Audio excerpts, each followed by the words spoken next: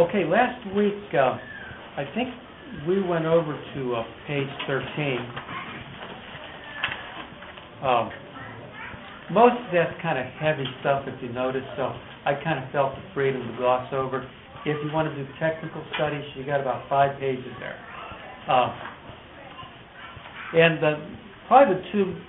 There were really 3 concepts that are very important, really basically 2. When we look at the Psalms, we're best to view the Psalms like we do our hymn book. Our hymn books are composed of individual psalms, sometimes going back 500, 600, maybe even 1,000 years. The Psalter is the same way. The earliest psalm is by Moses, that's Psalm 90. One of the later psalms is Psalm 137, where they're praying for the destruction of Babylon. That's what we call the post-exilic period. So that's about a 900-year gap. So we have psalms from those various periods, and remember they were written individually, they were collected into smaller groups, then a little bit larger groups, and then we looked at the 5-fold structure of the Psalter. You can see how it's put together very clearly, and I think I drew your attention to that in the first few pages of the notes. So I think we're right to view the Psalter. Can I call it an inspired hymn book? Our hymnals, what kind of thing? You don't use hymnals here. But our hymnals at Inner City or wherever, they're not inspired. Great music, but they're not inspired. The Psalter is. So this is, can we call it Israel's hymn book? So that was the first thing. The second thing is that we do have some editorial additions to the Psalms. Remember the small print before the verses, like in Psalm 3, you'll have that small print, then verse 1. That comes by the final editors of the Psalter who's putting that together. Also the word Selah, that comes from the editors. And I think I made some disparaging remarks. I've had a few students go out and read the Psalms, and I'm in the service, and whenever they read Selah, when they're reading the Psalm, I always want to take my handkerchief and say, I didn't teach them. I told them don't read that. But I have seen it, and you all have too. It's not necessary. I don't want to question anybody's piety in reading it. I just don't know that it helps to flow the Psalm. So that is an editorial thing. It means something like either to lift up, to bow down, do something in unison. There's about 5 different options. I have no firm opinion on it. It seems like it's something connected to some musical instruments in the Psalter, but that's about all we can go. So I'm not going to put my name on the line for anything I can't prove, so you all can do that yourself. But tonight we wanted to start with page 13, and we want to start looking at the nature of poetry. Now this night will be like last week. There will be some technical things we'll cover, but after tonight we're going to start looking at the Psalms. But there are some basics that I do think we need to understand so that we don't overwork or underwork the Psalms. So let's pick up on page 13 with the nature of the Psalms. In looking at the nature of the Psalms, I'm going to treat the subjects of religious lyric poetry, a few items related to the evocative language, not a whole lot. There's a book by Bullinger, I think it's 700 to 1,000 pages dealing with figures of speech. I've got it, I've looked at it, I've not read it from cover to cover. It's just too tedious and puts me to sleep. So if I need to fall asleep tonight, that's where I go to. A few Hebrew books as well. So there are many of those. We're going to at least sample a few because we do need to know how some figures work. And we'll look at the historical setting, a basic structure that runs through all the Psalms, and the literary structures in the Psalms. So let's start with number 1. This at the bottom of page 13, religious lyric poetry. Now what in the world does that mean? Well, notice it's made up of 3 words. Let's start with the word poetry. Poetry is a language of images and the use of comparisons. We see a lot more figures in the Psalms. there's a lot of comparisons made. It is more highly concentrated, and its structure is more highly structured than prose. Now you may wonder what prose is. Let me give you a good example of what prose material is. Turn back to Genesis 1. Notice, I think most of you are using the NIV. The NIV, when it first came out, the one advantage of it is it puts things in paragraphs. Now this is stylized prose, but notice the way that's put in paragraphs. Genesis 1, you have 1 and 2, and verses 3 through 5, 6 to 8. So you can see the units. Turn over to Genesis 2. Pick up in verse 4. This is the account of the heavens and the earth when they're created. Now notice the way the words fill up from one margin to the other margin. That's how you know you're dealing with prose, at least in a modern translation. So that's prose. Compare this with, let's look at Psalm 1. Notice the difference. Notice the lines don't run from margin to margin. Psalm 1, blessed is the man, minds indented, who does not walk in the counsel of the wicked, or stand in the way of sinners, or sit in the seat of mockers, but his delight. So notice the indentation there. That's usually a good sign of poetry. So that's the great thing about modern translations, because they reflect that in the way they arrange it. In the Hebrew Bible, it's not arranged like that. They just run them consecutively.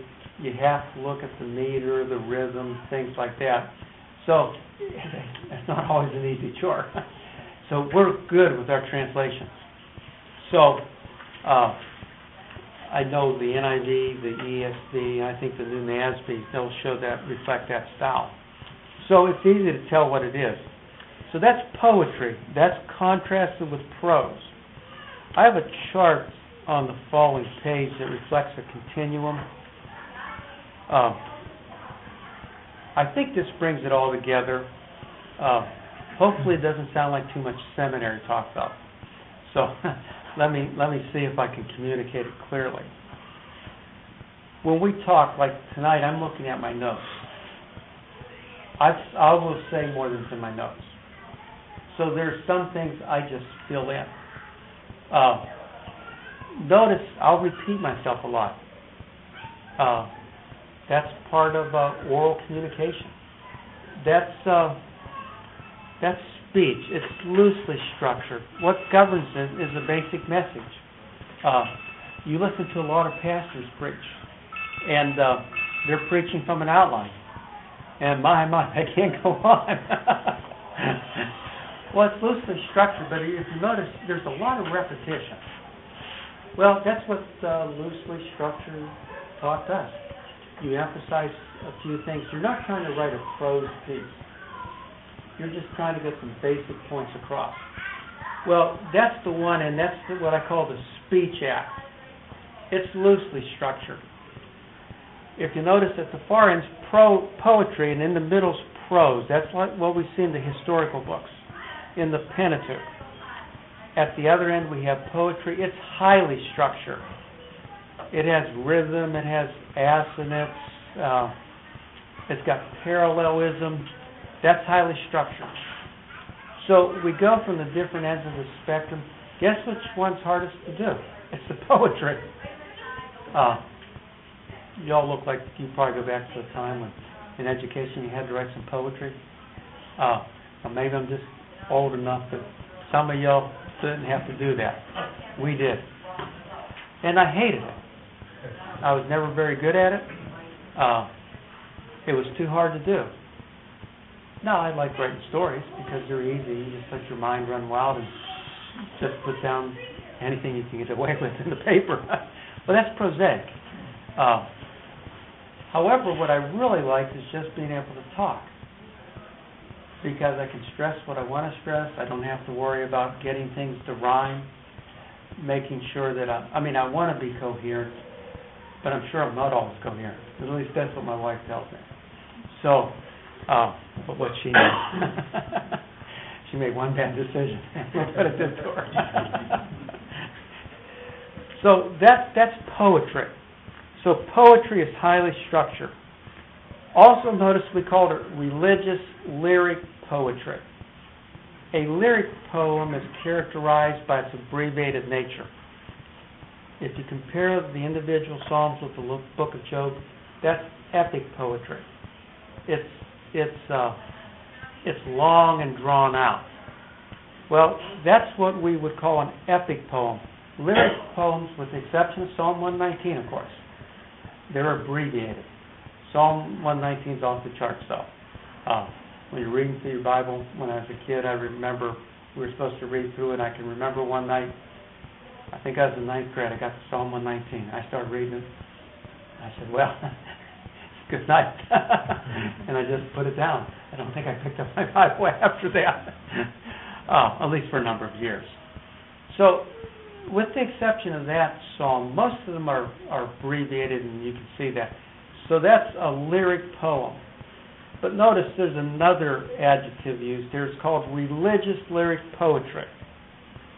It communicates a poet's thoughts and feelings as prompted by his understanding of God and his work.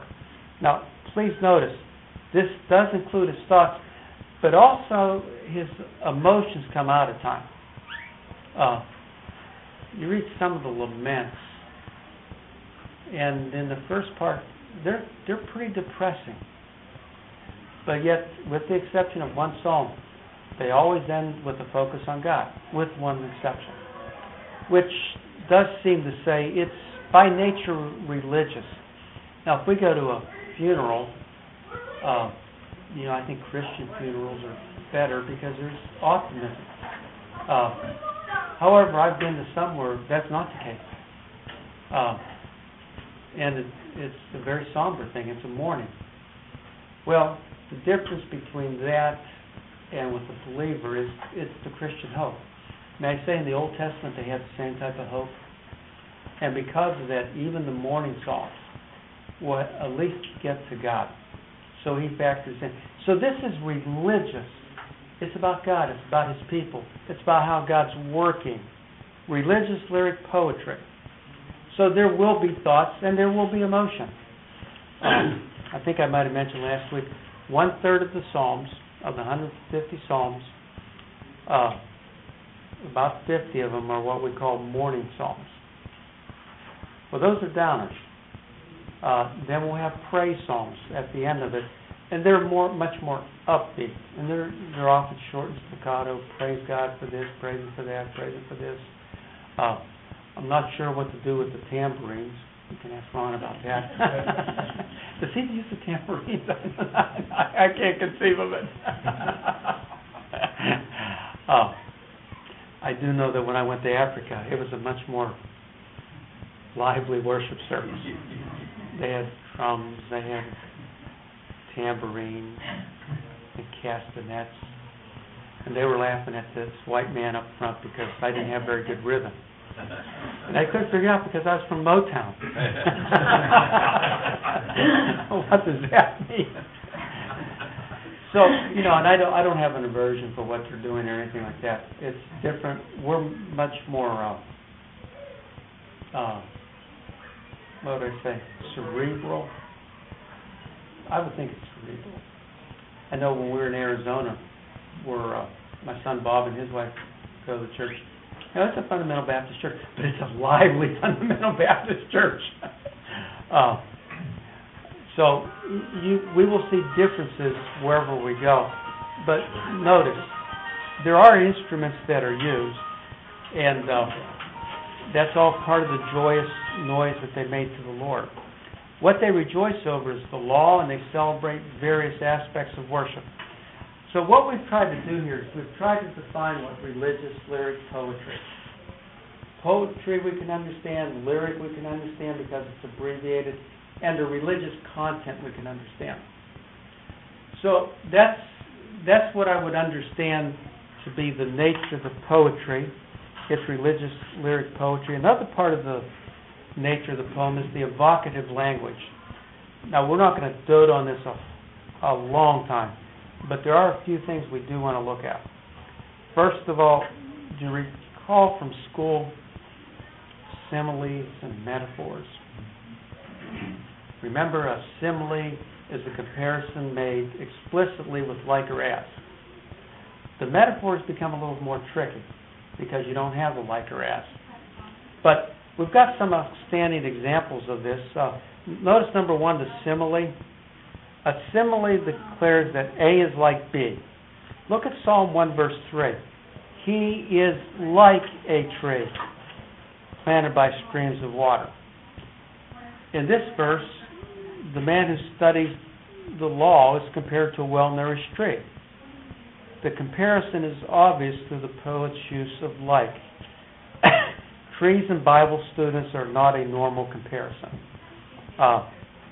One's dead and the other's living at times. I think of the student. But here, this creates a feeling of desire. We want to be well nourished like the tree.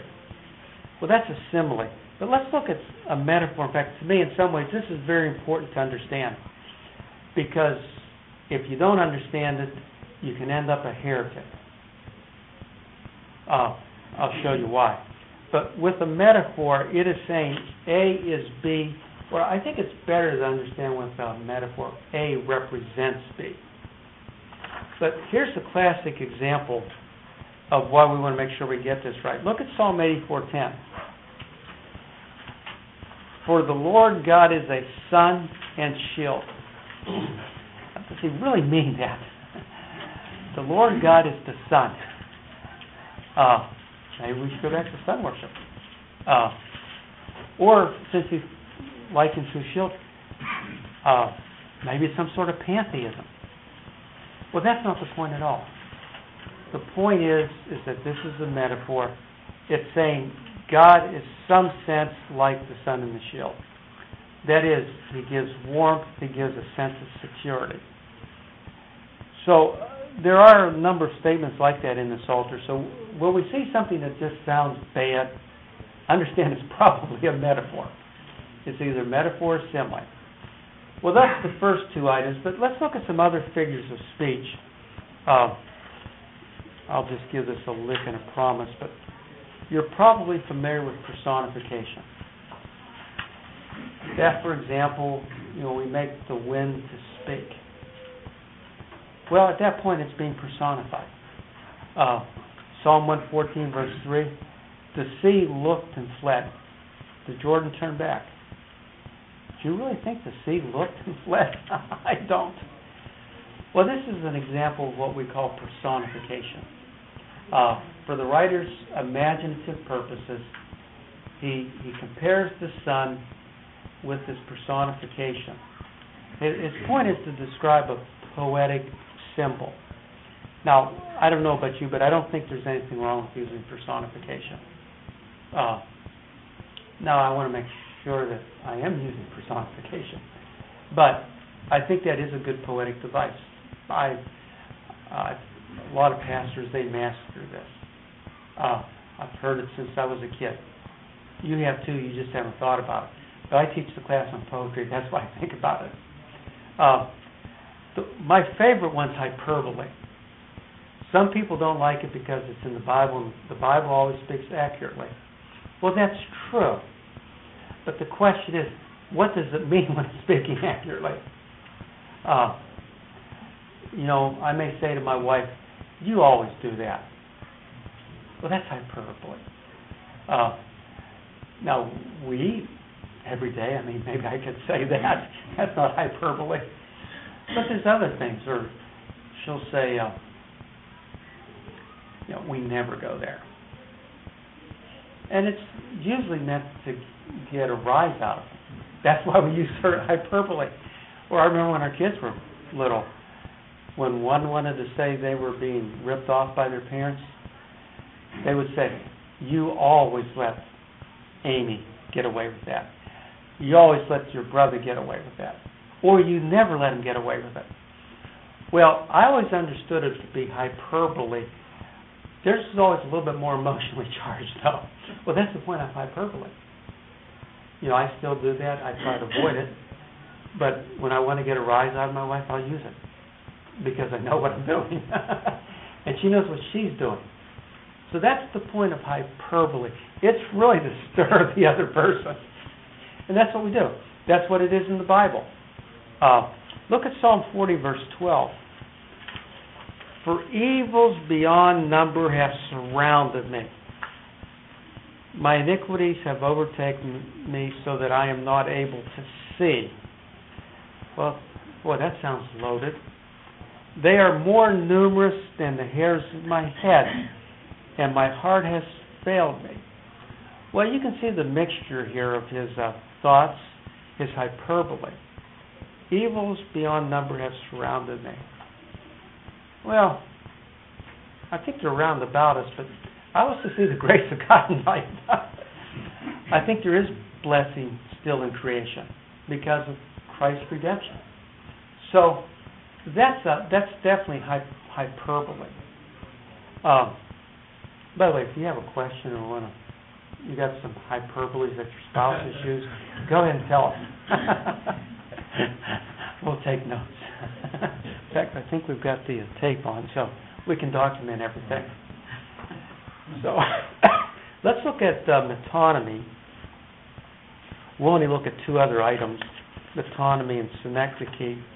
But metonymy is a substitution based upon association.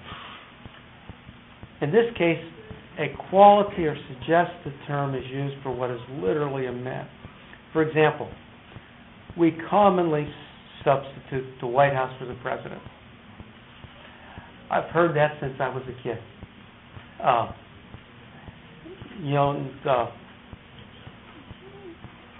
We're not always sure who the edict comes from, so we just make it the White House. Or probably the classic is what my wife does. I'll say, just summarize the news for me. She always gets to the weather, and she said, they said it's going to snow today. And I always say to her, tell me, which weatherman? I've got more confidence in some than others. But that's a purposeful way of using metonymy, purposely ambiguously, because she doesn't know who the weatherman is. She's just flipping through the channels. But we become a little bit more civilized. She'll say, well, the Weather Channel had. Well, that's still pretty broad. But nevertheless, we do that purposely, and we know what she's really getting at. Whoever the meteorologist, they predicted this weather pattern. So that's metonymy. Look at Psalm 5:9. There is nothing reliable in what they say. Their inward parts is destruction itself. Notice, their throat is an open grave. They flatter with their tongue. To speak with flattery is obviously deceitfulness. The physiological organ, tongue, produces flattery. By association, tongue refers to speech of deceit. So here when we read this verse, their inward parts, their being, their throat is an open grave. Notice it's what they say is an open grave. They flatter with their tongue. It's with their speech. The tongue is the instrument that produces it, so it's used to substitute for it. But these are poetic imageries. Maybe our pastor is not what I'd call a flowery preacher, and yours isn't either. I've heard both of them. However, I've heard some real homileticians in my lifetime. They can paint these pictures with metonymy, synecdoche, hyperbole that leaves a real impression in your mind. Well, that's not my style. I was never able to do it well. I understand what they're doing, though. But yet it is considered a craft. I remember listening to W.A. Criswell on a Moody radio station when we were, just after we were married. And he preached on why he believed in a pre-trib, premillennial rapture. I've never heard anything like it in my life. This just rolled off him like, I shouldn't say rolled off him. It might sound like water rolling off a duck's back. I don't mean that. He just was so skilled at creating word pictures. Well, there are some people like that. Not many, though. So there is a place for that, but you won't find it from me. And I don't think you'll find it from Pastor Ken either. So, go ahead and tell him he can work on it, though. So y'all ought to be praying for him. When's he leave Amsterdam? He's in my plane. He's in the plane. That's 2:53 too. Yeah. We are praying for him. Gotta be the most protected flight by now, I hope. But didn't they have an incident about a week later? They had one there. But you would think somebody would get their act together. What I don't understand is why we don't just try to imitate the Israelis. That's what I don't understand. Their system seems a little simpler, but very effective. So, but, I guess we'd rather, check out things I don't think we should be checking myself. I don't want them doing that to me. So, anyway, I'm sure it'll be a pretty safe flight. At least we're praying for that end. Well, that's metonymy. Then synecdoche. This substitutes one word for another. There's some type of generic connection. For example, I like the one in Psalm 51, verse 8. Make me to hear joy and gladness. Let the bones which you have broken rejoice. Why I like this example is because I've read the historical books. When David sinned with Bathsheba and had her husband killed, we have no hint that any of his bones were broken. Well, bones is part of his innermost being. That's being used in substitute for his being, his inner man. So that's what we would call synecdoche. A part is used for the whole, or whole is used for the part. Now, what's the way we can always tell these things? Look at the context. The context is always the great definer of all this. So those are things when we read we do need to make sure that we're aware of. We could go into more. Now, are there any questions on that before we go on? So, no confessions about your spouse? Okay. Well, it's a good group. Are these going to be on the test? No, believe me not. Now, I don't know. Am I supposed to give a test? I hadn't been planning on it, but now maybe I'm supposed to. This would be a good place to start. No, I was told that we'd all just have a good time. There's no test. Well, let's move on to page 16. We have meter. Some people really work the meter who are in the Hebrew studies, but, metrical arrangements in the Psalter, they have no effect on how we interpret the Psalm.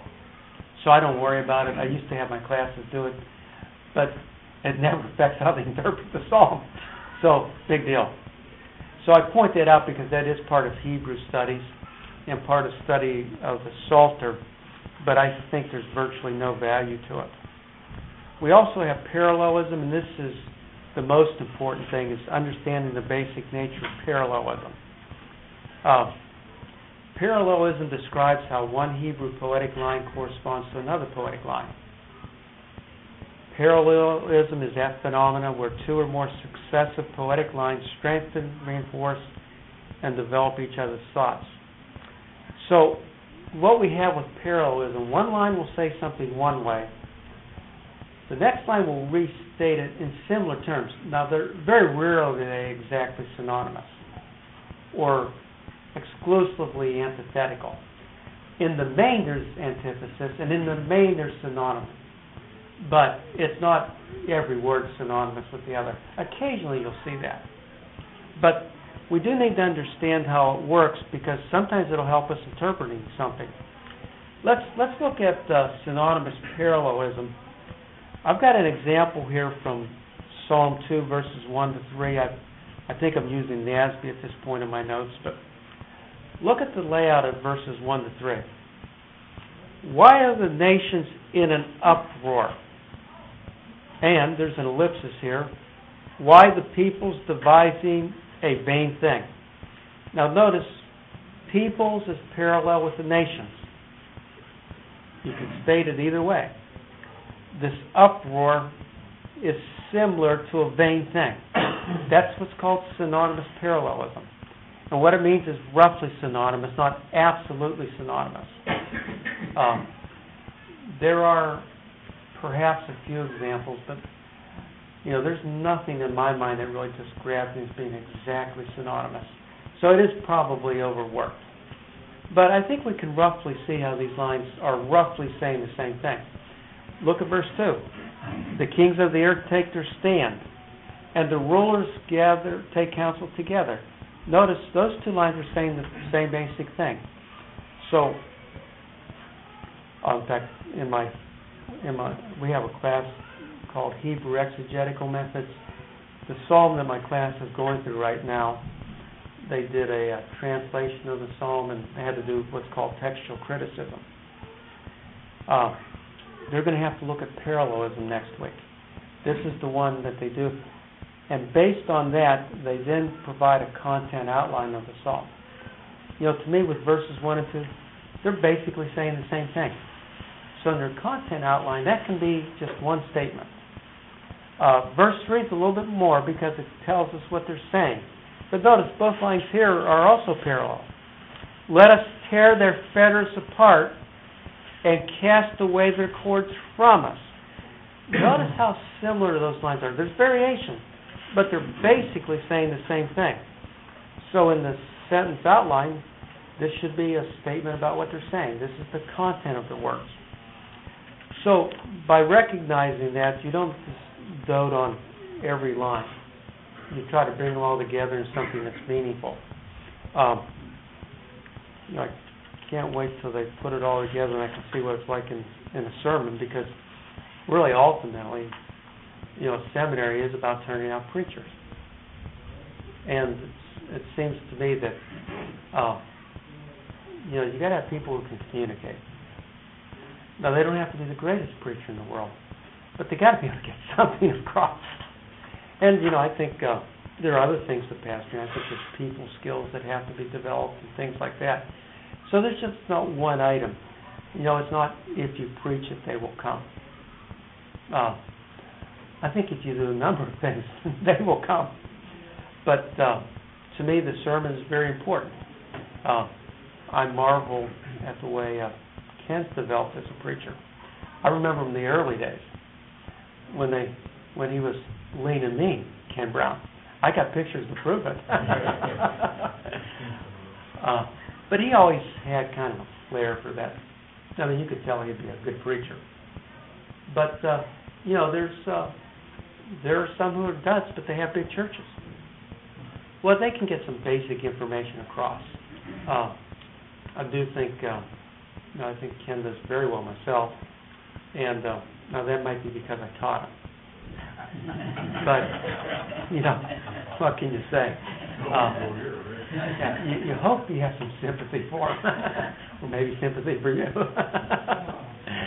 No, but he's mastered the ability to communicate, and he can get his thoughts about God's Word across clearly. Well, I think when you understand these things, it helps you to know what to focus on and what not to focus on. To me, I would take a couple English translations, I would compare them, and come up with my outline. Today we have so many versions.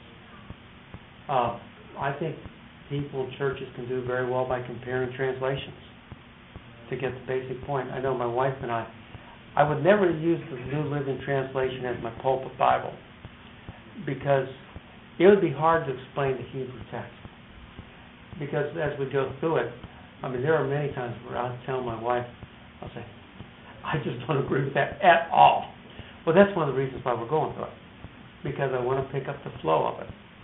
But the one thing I would say, when we read the New Living Translation, she gets the basic flow of the passage.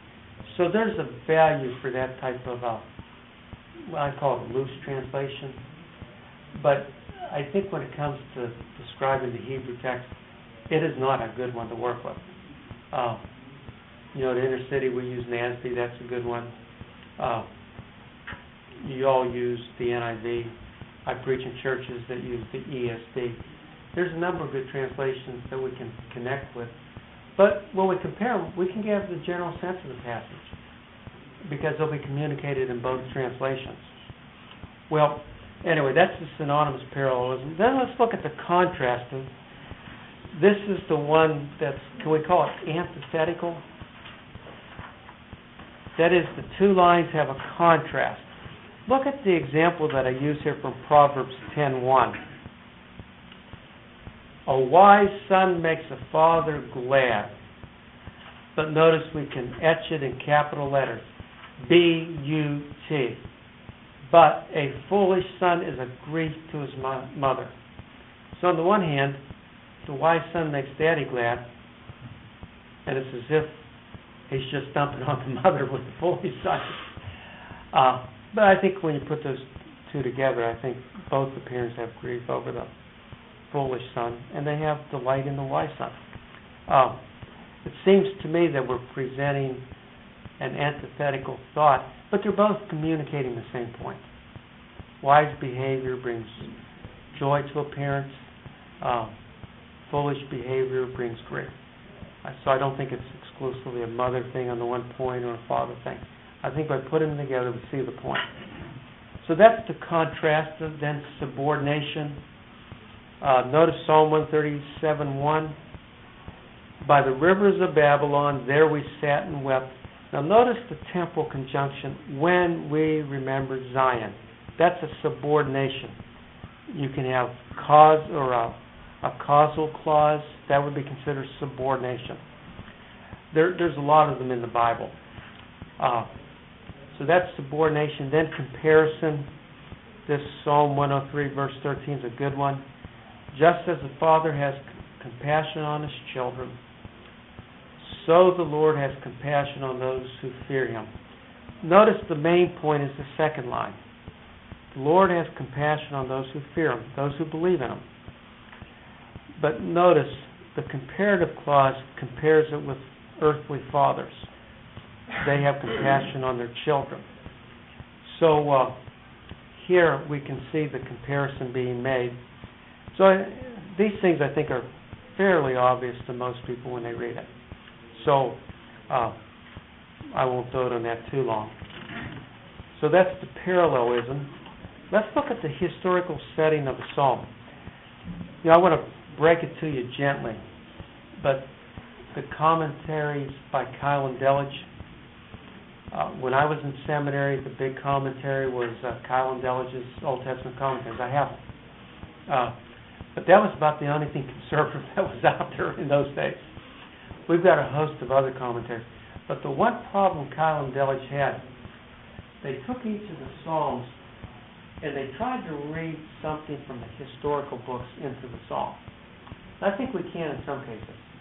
I think Psalm 3, because of the little heading, the superscription, we see something. We see it in Psalm 51. But in many of the Psalms, you're not sure what the historical setting is. Did you ever think it's possible that the psalmist did that intentionally? Because he wants other people to use it like he would use a hymn? We identify with it? So I think there are times when the Psalms are purposely ambiguous about the historical setting, because the overarching drive in the psalmist is for fellow worshipers to use it. That's why they wrote it. Now, they may dip into their lives, but they're using their life as examples for fellow worshipers. So I would never worry if I can't find it in historical books. I just thank God because he wrote it so that we could identify with the psalmist. And so there are things where we don't know the historical details, but man, we feel like we're going through something similar. Well, I think that was intentionally. I think many of our hymns were written like that. I don't know if they all were, but many of them were. So don't be surprised if you don't see that. Psalm 2 is one where I think we do have a good inside information on the psalm. Acts 4:25 tells us it was written by David, or spoken by David. So that at least narrows it down. We at least know who wrote it. However, we don't know much more than that. It seems like in the psalm itself, it seems like there was some type of rebellion of the nations that were under the vassalship of King David. He looks to the Lord. He celebrates the Davidic covenant. Ultimately, we can see how Christ ultimately fulfills it. But in David's day, I think he saw it as being applicable to him. So he wrote that so that we could all celebrate with him. And then when Jesus comes, that's when you have the Super Bowl, so to speak. I mean, this is it. I just remember last year, that Super Bowl. I'll never forget that pass from Roethlisberger to Santonio Holmes. Dr. Snowberger at our seminary, he's also a Steelers fan. And we were at our house we thought the Steelers lost the game. And then there was that pass. Wow, what a pass. Well, this wasn't as good a year. So, I always think back to those little ditties I read on the internet, and I rejoice in them. And, I was trying to buy a hat that had 6 Super Bowl decals on it from each of the Super Bowls. My wife wouldn't let me do it because she said it's ugly. So she put her foot down. So I didn't do it, but I wish I would have. Well, those are high points, at least for 2 of us. Well, that's really what it is, I think, for Psalm 2 when it comes to Christ. He is the King. He hasn't taken up the Davidic throne yet, but he has been introduced. And he is the King of Kings and Lord of Lords. He's been identified. He went to the cross, died for his people, was resurrected, and now he's waiting to take up the Davidic throne. But in the meantime, he's calling out a group of people who worship King Jesus. So that's the high point to me. So, those little Super Bowl things, they kind of pale in comparison with that. So those are poor analogy. However, if the Lions won a Super Bowl, I think everybody would be rejoicing. The odds makers would be broken. But don't hold your breath on that. Well, let's go on to page 18, and we want to look at the 3-part structure of the lyric poetry. Here I think is something that will be very useful for you when you study the Psalms. Every psalm has a 3-fold structure. It'll have a subject, the development of the subject, and a conclusion.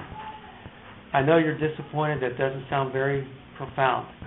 That should be true in all literature. There should be a subject, there should be a development of the subject, there should be a conclusion.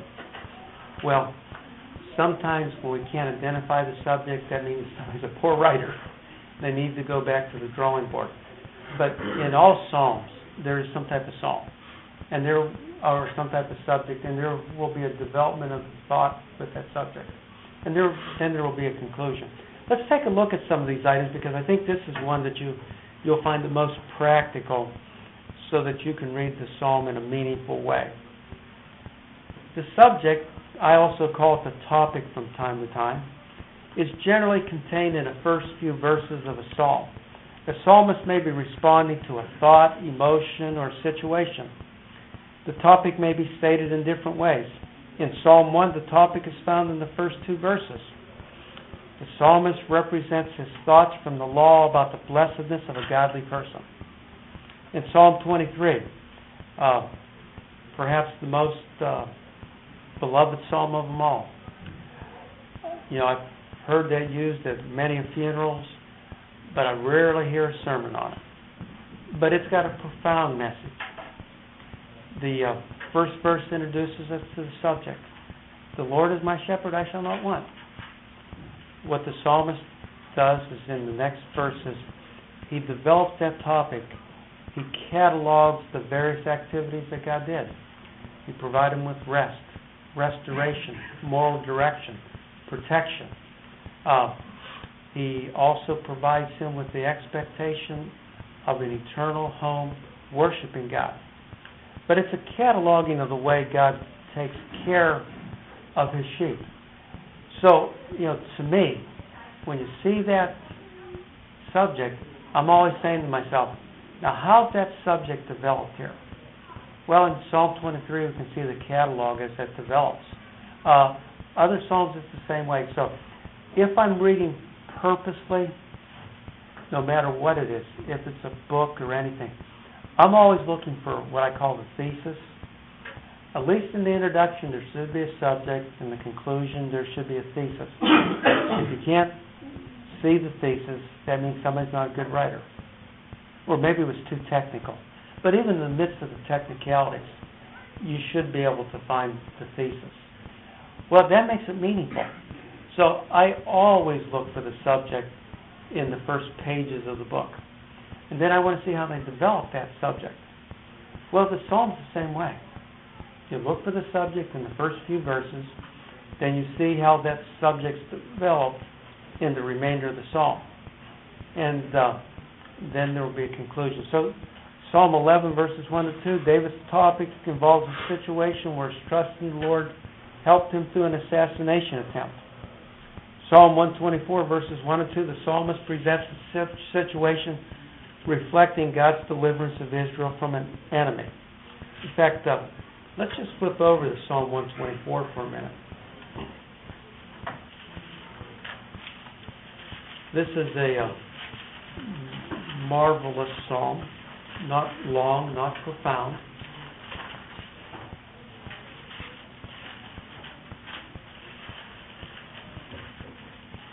There's only 8 verses in it. But notice how it starts out. If the Lord had not been on our side, let Israel say. If the Lord had not been on our side, when men attacked us. Notice in these first 2 verses, here's a situation where God delivers Israel from an enemy. Notice he says, if God had not been on our side, well, he's going to develop what would happen. Well, the remainder of the psalm, when men attacked us, when their anger flared against us, they would have swallowed us alive. The flood would have engulfed us, the torrent would have swept over us, the raging waters would have swept us away. Praise be the Lord, who has not let us be torn by their teeth. We have escaped like a bird out of a fowler's snare. The snare has been broken and we have escaped. Notice the imagery there. From the waters to being trapped like a bird. But yet God had been on their side. And he concludes, our help is in the name of the Lord, the maker of heaven and earth. The great thing about this psalm, I've spoken at some banquets and stuff like that. When you're after dinner speaker, they don't need an hour sermon. There's been hour sermons. Oh, good night. The acid indigestion is just tremendous. But it does seem like there are places for short messages. So I've given this, it's about a 15-20 minute message. I can cover the psalm very quickly and get the point across. And yet we're looking at God's Word. And we can identify with that because God was on our side at the cross. And we will not be swallowed alive in hell itself because God was on our side. So that's a good psalm to use in a setting like that. It's, when the church is going through a period of thanksgiving, I turn to some Thanksgiving psalms. Those are great to preach because we're rejoicing when they go through troublesome times. Laments are good to use. When they just want to praise God, which should be more often than not, there are many psalms to cover that. So these are designed for specific types of occasions. And I think they can help us. And to me, when I look at some of the great Thanksgiving psalms, and I consider how we've been redeemed, how can we do anything less than sing the psalms? Because they do acknowledge how great God is in delivering us. So I don't think we should ever forget. We were destined for hell. I deserved it. I should have gotten it. But Christ in His atonement, for some reason, I don't know, He died for you and He died for me.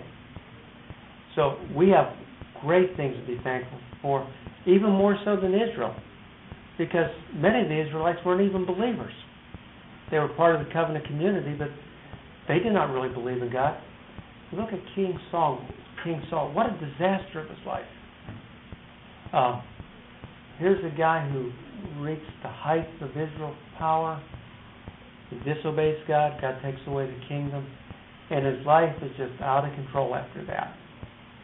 Well, I don't expect to see him in heaven. He didn't have any perseverance. Perseverance doesn't save us, but with our faith, if it's not without some type of perseverance, it at least should cause us to question, where are we? So, to me, I would, I don't see Saul as a believer. I see David as a believer. In fact, there's probably only 8 Jewish kings that were believers. So they were members of the covenant community. By the way, when you're king, president, you can get away with a lot. If you don't believe me, look at Bill Clinton. By the way, he looks somewhat conservative right now, but presidents could. I mean, I think George W., the one problem, big government, set us up for the financial disaster our kids are going to have to work through the rest of their life. But maybe we can be like one of those European countries and get taxed. I know my youngest son, he can't stand it because he loses about 50% of what he makes. That's despicable, and he's only 31. That's sad, but he's not rich, and he just works a lot of hours as an accountant. So he says it's just unfair, especially when a lot of people he worked for are also disgruntled. Well, those are things they'll have to work for. I'm convinced God's in control. I've got something greater in mind than our earthly government. That's eternity with Christ. So even though we go through some hard times, we do need to rejoice that Christ is our King. And He will transcend all government. Every president I know has let me down. None of them are brought in the kingdom. So that's why I'm looking at King Jesus, because He will bring in the kingdom. So those types of things in life, we look to the Lord, and we can use these Psalms to rejoice. So that's the subject. Let's look at the development of the subject. The subject can be developed in a number of different ways. We can have a contrast. In Psalm 1, the psalmist sets up a contrast between the righteous and the wicked. This contrast emphasizes the blessedness of the godly. David's trust in the Lord to handle his trial in Psalm 11 is contrasted with advice to flee from Jerusalem. So there are content contrasts. Also, we can have listing. I mentioned Psalm 23. It's a catalog of God's work and His providence in David's life. We can have Psalms developed around relationships. Psalm 19 focuses on the majesty of God. David initially shows how nature reflects God's majesty. Then he moves to a related item, but different, God's Word. So there's some type of relation. God created them both. The fourth way is through repetition. The topic in Psalm 133 is the blessedness of the Israelites who are united in worship. The psalmist uses various images to develop his topic. So those are 4 ways the topic can be developed. There's other ones, but these are 4 leading ways. And then there's the conclusion to the psalm. A psalm is rounded off by the conclusion. Psalm 1 verse 6, for the Lord knows the way of the righteous, but the way of the wicked will perish. Psalm 19 is rounded off, let the words of my mouth and the meditation of my heart be acceptable in your sight, O Lord, my rock and my redeemer. I like the exhortation in Psalm 32, verse 11. It concludes the psalm. It says, be glad in the Lord and rejoice, you righteous ones, and shout for joy, all you who are upright. I have been asked from time to time, It's hard for me to identify with people who are called righteous. I'm still marred by my sin. It's hard for me to describe myself as upright. So friends, if you're reading Psalm 32, you need to rejoice or connect with the righteous and the upright. Because in verses 1 and 2 of the Psalm, which begins it, they are forgiven sinners. So these people who are growing in uprightness, growing in righteousness, they're not perfect. Come to think of it, nobody's been perfect. No one except Christ, and that's because He was the God-man. So that's how the Psalms are concluded. Now I summarize this and go through a few things, but you can read that on your own. Next week we do need to start with page 20. We're going to start looking at the Psalms, the various types of Psalms, lament, thanksgiving, praise Psalms. Hopefully I can steer you clear when you're involved in a wedding ceremony. Never use a lament psalm as your text. There is a royal thanksgiving psalm, but the lament communicates a wrong message. Okay, well, thanks for your patience. And by the way, if you want to say something, just feel free. You don't have to raise your hand. Just don't tackle me. Just get my attention and let it rip. Okay, so we'll see you next week then.